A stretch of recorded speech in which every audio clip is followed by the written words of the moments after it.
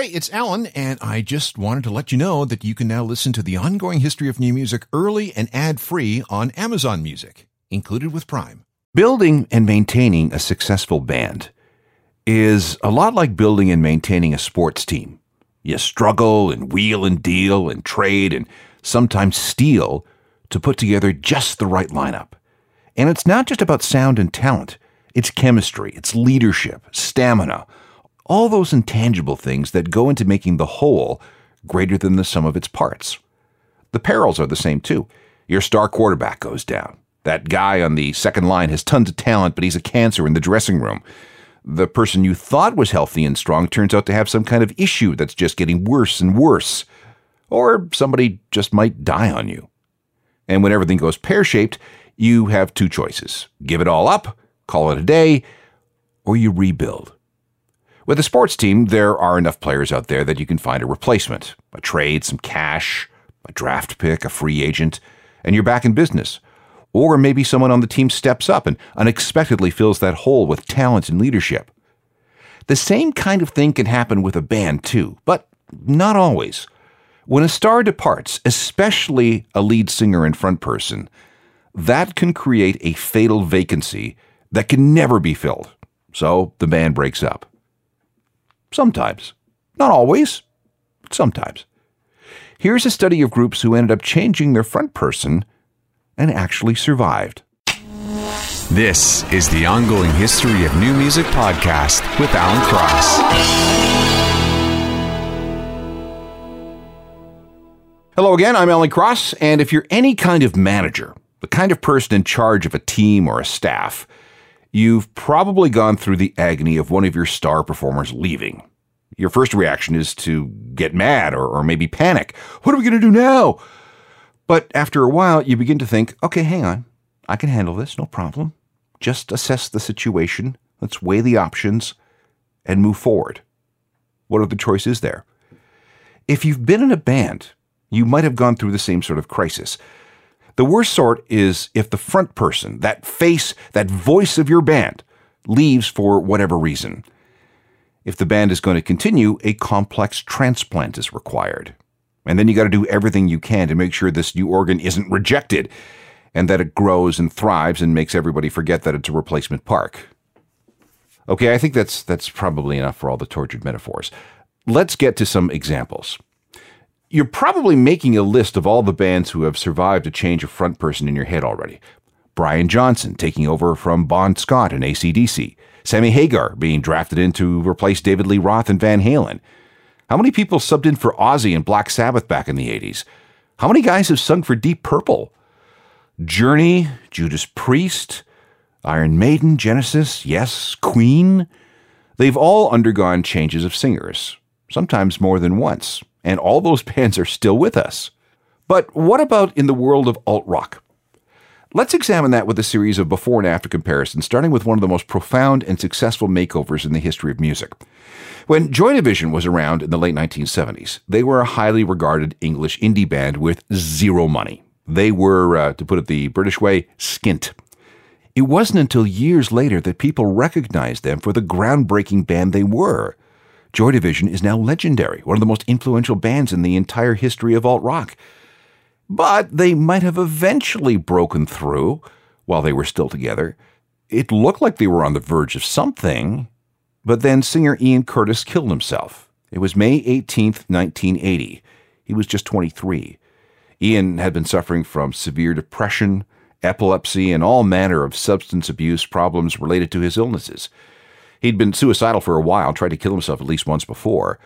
But despite recovering from that, things just kept getting worse for him, compounded by all sorts of marital problems. The day before Joy Division was supposed to leave for their first ever tour of North America, Ian stayed up all night, watching TV, listening to music, drinking whiskey, and drinking coffee. And then he hanged himself in his kitchen, using a length of clothesline. His wife Deborah found him in the morning. And then a few weeks later, this single was released.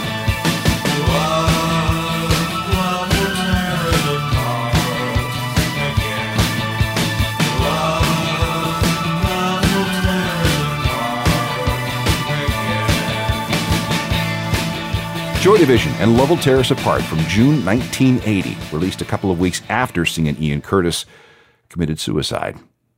The other three members of the band were, naturally, of course, devastated. And they had all made a pact. Should any member leave for any reason, the band would automatically self-destruct. So there was no question that Joy Division was done. But that did not mean that the survivors couldn't create something new together. Bernard Sumner, Peter Hook, and Stephen Morris had many discussions about what to do. They've been encouraged with the progress they've made as Joy Division over the past year, so why throw all that away? Yes, there would be a cloud over whatever they would do next. Nothing they could do about that. But they had to move forward. What other option did they have? All right, fine, they'd do it under a new name. Their manager, a guy named Rob Gretton, is the one who came up with it. He found the name in a newspaper headline about the mass killings in Pol Pot's Cambodia. The phrase was New Order. Okay, a name. But who would sing? Well, rehearsal started with each member taking a turn on lead vocals, and in the end it was Bernard Sumner. He just had to learn to sing and play guitar at the same time, something that he had to do. To fill out the sound, Stephen's girlfriend, Gillian Gilbert, was brought in to play some keyboards. At first, New Order sounded a lot like Joy Division, but a trip to New York changed everything. This was the era of post-disco music, early house, and electro. They became besotted with things like synthesizers and drum machines and sequencers, and by 1982, New Order had moved away from the guitar-based material that Joy Division had become famous for into something more electronic and dancey, all with Bernard out front. The result was that New Order became extremely influential in the history of alt-rock in a different style than what made Joy Division what they were. I'd say that they made the transition in front person work out very well. Wouldn't you?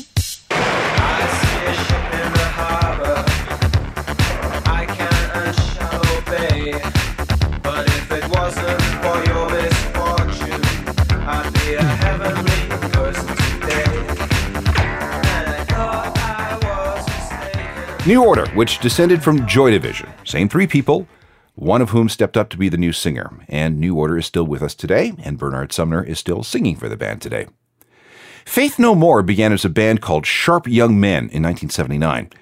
By 1983, they had changed their name and had brought in a singer named Chuck Mosley. He replaced a woman named Courtney Love, yes, her, who was part of the group for about 15 minutes. Mosley was the front person for the band's first two albums. The first was an indie record called We Care a Lot in 1985, and the second was on a slightly bigger label entitled Introduce Yourself in 1987. This song appeared on both.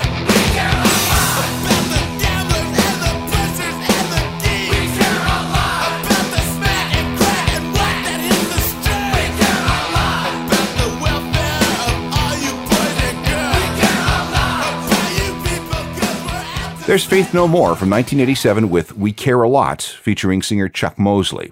And yeah, things were going all right for the band. But Mosley was getting more and more weird. He got into fights with other members of the band, sometimes on stage in the middle of a gig. Mosley had his own roadies, and they got into fights with the other roadies working for the group. Then there was the time he fell asleep on stage. And then he got it into his head that all the band should do is acoustic-based songs. And that's when everybody around him in Faith No More had no more faith. They quit. That left Chuck alone, so he quit. But then everyone else reconvened without him. And this is where Mike Patton enters the picture. Mike was in his own group called Mr. Bungle and had met Faith No More sometime in 1986. After the Mosley fiasco, he was approached to become the lead singer, and by January 1989, he was in. Mike then went away for 2 weeks and wrote all the lyrics for the next album.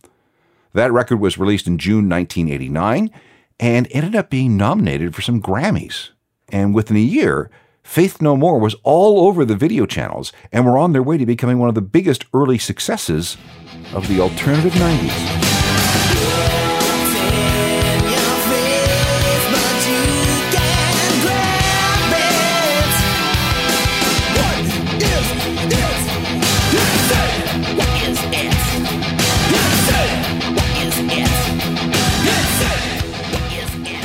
There's the version of Faith No More that everybody knows, the one featuring singer Mike Patton, a replacement for Chuck Mosley. Again, pretty good trade. In the case of both the Joy Division New Order transformation and the Switch Up and Faith No More, these groups were not exactly established names at that time. They were still pretty early in their careers. But what about a band with a platinum album pedigree? How do you replace a frontman in that situation? That's where we'll go next, with another before and after comparison involving a band whose singer drugged himself to death. This is a look at alt-rock bands that have survived a change of front person. Making that kind of switch earlier in your career is definitely traumatic, but it's doable. But what about if you've already reached multi-platinum success? Can you continue with a new guy out front or a new woman out front? Again, it has been done. It's not easy, but it can be accomplished. AC/DC, Black Sabbath, Van Halen, we talked about this earlier. And we can also put Alice in Chains in this category. The original guy, of course, was Layne Staley. He wasn't a founder of the band. That was guitarist Jerry Cantrell and drummer Sean Kinney. But he was drafted in early from another band, a glam group called Sleaze, for whom he played drums. Now, Sleaze was eventually renamed Alice in Chains, while Layne was living with a homeless Jerry Cantrell at their rehearsal space. When Layne's band broke up, he joined a funk outfit, while Cantrell had his own thing going on.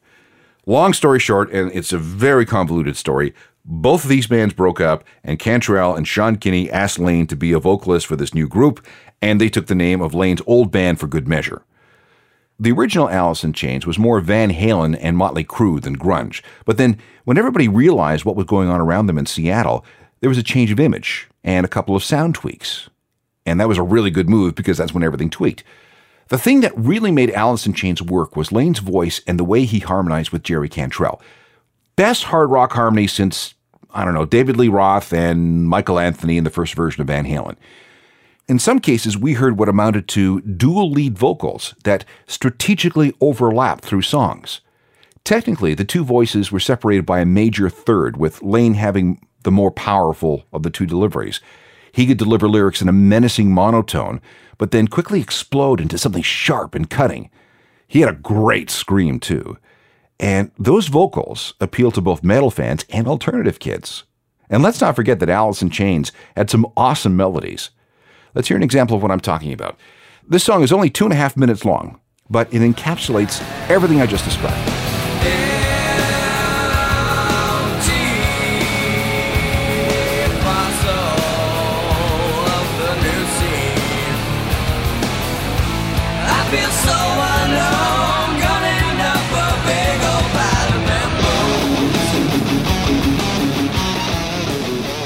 Great stuff from Alice in Chains, with Layne Staley on lead vocals and close harmonies from guitarist Jerry Cantrell. This all worked great until sometime in 1995, when Layne's drug habit really got out of control. From 1996 on, we almost never saw him. His last performance with the band was on July 3rd, 1996 in Kansas City, when Alice in Chains was touring with Kiss. Layne turned into an irreparable junkie, barricading himself in his Seattle condo where he painted, played video games, and had all his drugs delivered to the door. Meanwhile, the band was absolutely, completely, and utterly paralyzed. They couldn't do anything without their frontman. Layne was eventually found dead when his parents called the cops to break into his place after not hearing from him for 2 weeks. That was April 19th, 2002. The coroner said he died 2 weeks earlier on April the 5th. A needle was still hanging from his arm when they found him. That should have been it for Alice in Chains. They hadn't toured in years. There were only so many greatest hits records that could be released. And in 2004, they were dropped from the record label after 15 years. So done and done, right? Well, no. In 2005, drummer Sean Kinney came up with the idea of reuniting the band for a benefit concert for the victims of the tsunami that hit Thailand, Indonesia, and other places in Southeast Asia. That seemed to go over well. There was another show in March 2006, and that went fine. One of the guest vocalists that evening was a guy named William Duvall, the singer with a group called Comes With the Fall. They'd known William for 5 or 6 years and had a lot of respect for his abilities, and toyed with the idea of having him join Alice in Chains full-time. Meanwhile, though, there were a lot of other candidates. There was a guy named Vinny Dombrowski from a Detroit band called Sponge. He was invited for rehearsals, but he didn't fit. Scott Weiland was still an ex-Stone Temple Pilot at this time, but bringing him in would just mean trading one junkie for another. So they kept coming back to Duvall, mainly because he didn't try to be a Layne clone. he sounded close enough to Layne without being exactly like him. Duvall's integration into the band was a slow process. A gig here, gig there. But by late 2008, everyone was willing to give things a shot. And so, on September 29th, 2009, a few weeks short of 14 years since the last Alice in Chains album, came a record entitled Black Gives Way to Blue. And you know something? It worked. And the record went gold in both the US and Canada.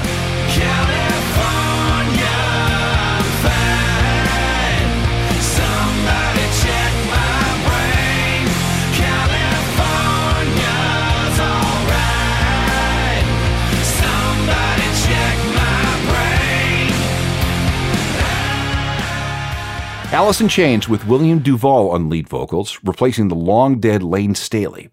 This version has now released as many full albums with Duvall as they had with Layne.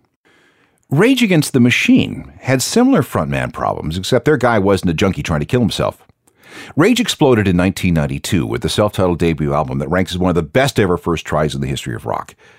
But singer Zach De La Rocha was always the square peg in a band full of round holes, if you know what I mean. While everyone else in the band was political and had definite activist streaks, Zach was exponentially more passionate in that direction. Things came to a head on October 18th, 2000, when he just quit the band. I quote, "It was necessary to leave Rage because our decision-making process has completely failed. It is no longer meeting the aspirations of all four of us collectively as a band, and from my perspective, has undermined our artistic and political ideal." That's a much more complicated way of saying political and creative differences have caused me to quit. And it wasn't just politics. They were fighting over everything, right down to what color their merch t-shirts should be. So that was it for Rage. Or was it? Let's hear something with Zach before we pick up the rest of the story. And it has some really weird twists. This is People of the Sun.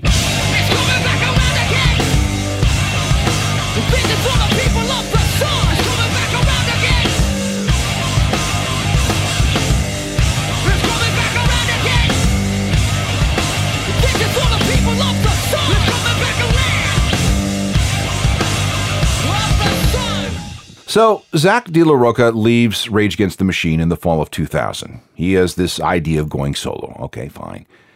But what do the other three guys do? Do they break up and call it a day? Well, no. They were happy. They wanted to stick together. But to do what?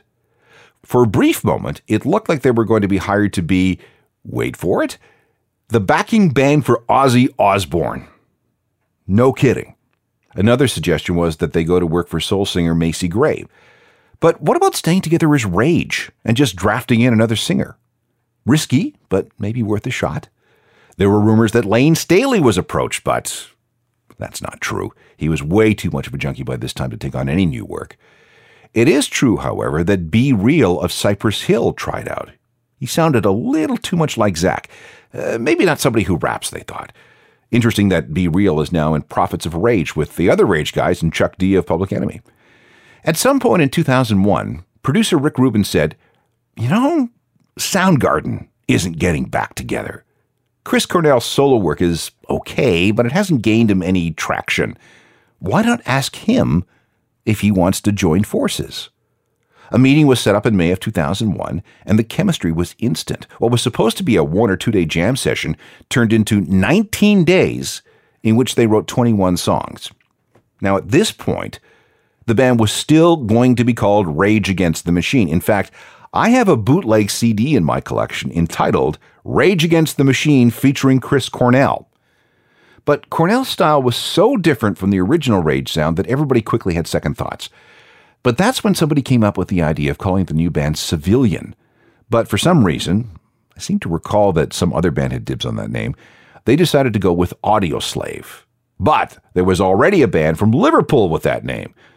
A quick $30,000 payment to the English group solved that problem. The first Audioslave performance was on November 25th, 2002, and the gig was in a weird spot. They played on top of the marquee on the Ed Sullivan Theater as part of an appearance on The Late Show with David Letterman.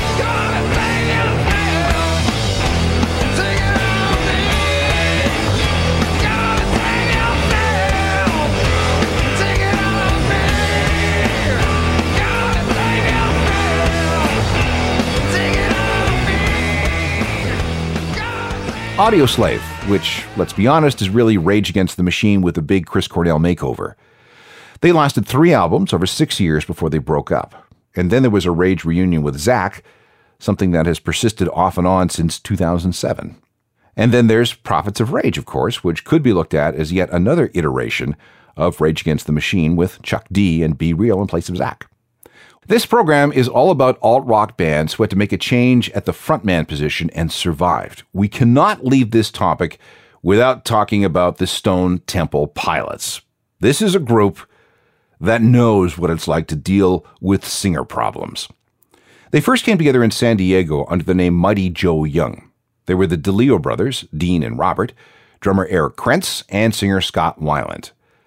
Despite Weiland's drug problems, and his alcohol issues, and his various criminal convictions, and assorted time in jail and rehab, this lineup stuck together until 1998. Then there was a hiatus, a break designed to get Weiland clean. At that point, the other 3/4 of STP formed a new project called Talk Show with a singer named David Coots, which did not work out very well, and STP was soon back together in its original form. 4 more tumultuous years followed, and then the band broke up in 2002. And that's as deep as I'm going to get with this part of the story, because once you start, it goes on forever. I recommend downloading the Ongoing History of New Music shows on Scott Weiland to get all the details to fill in the gaps. Let's just say this. Weiland went on to join Velvet Revolver as their singer between 2004 and 2008. In that time, Velvet Revolver released 2 albums before Weiland either quit or was fired. We're not really sure. In any event, that was definitely the end of Velvet Revolver because despite trying, they couldn't find a replacement for Weiland. This led to another STP reunion that made it all the way to 2013. Weiland was still out of control, so he was fired on February 27th of 2013. And of course, from there, Weiland spiraled into oblivion before his drug abuse caught up with him and he died in the back of a tour bus on December 3rd, 2015. So let's just stop here and acknowledge the brilliance of STP with Scott Weiland up front.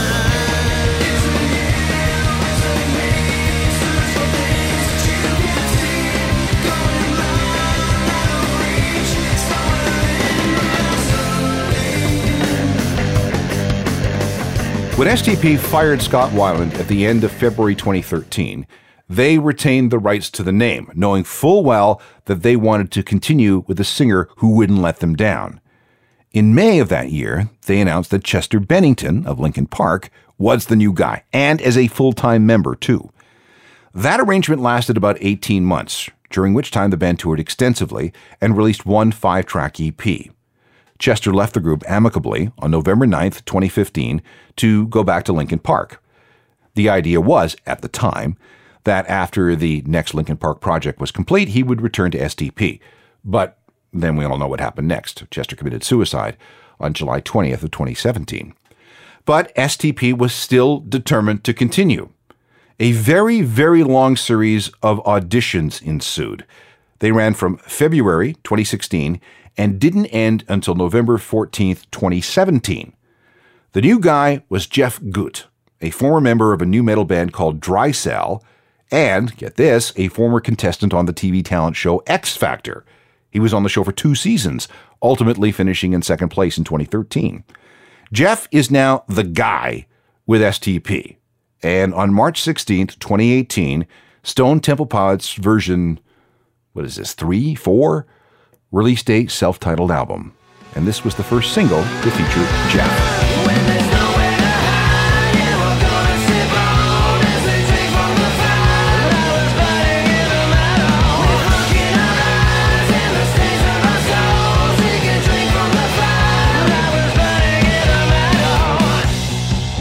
Stone Temple Pilots with, depending on how you want to count things, their 4th lead singer. Let's see, there was Scott Weiland, a diversion with Talk Show featuring David Coots, back to Scott Weiland, then Chester Bennington, and now Jeff Gutt. Try again, right?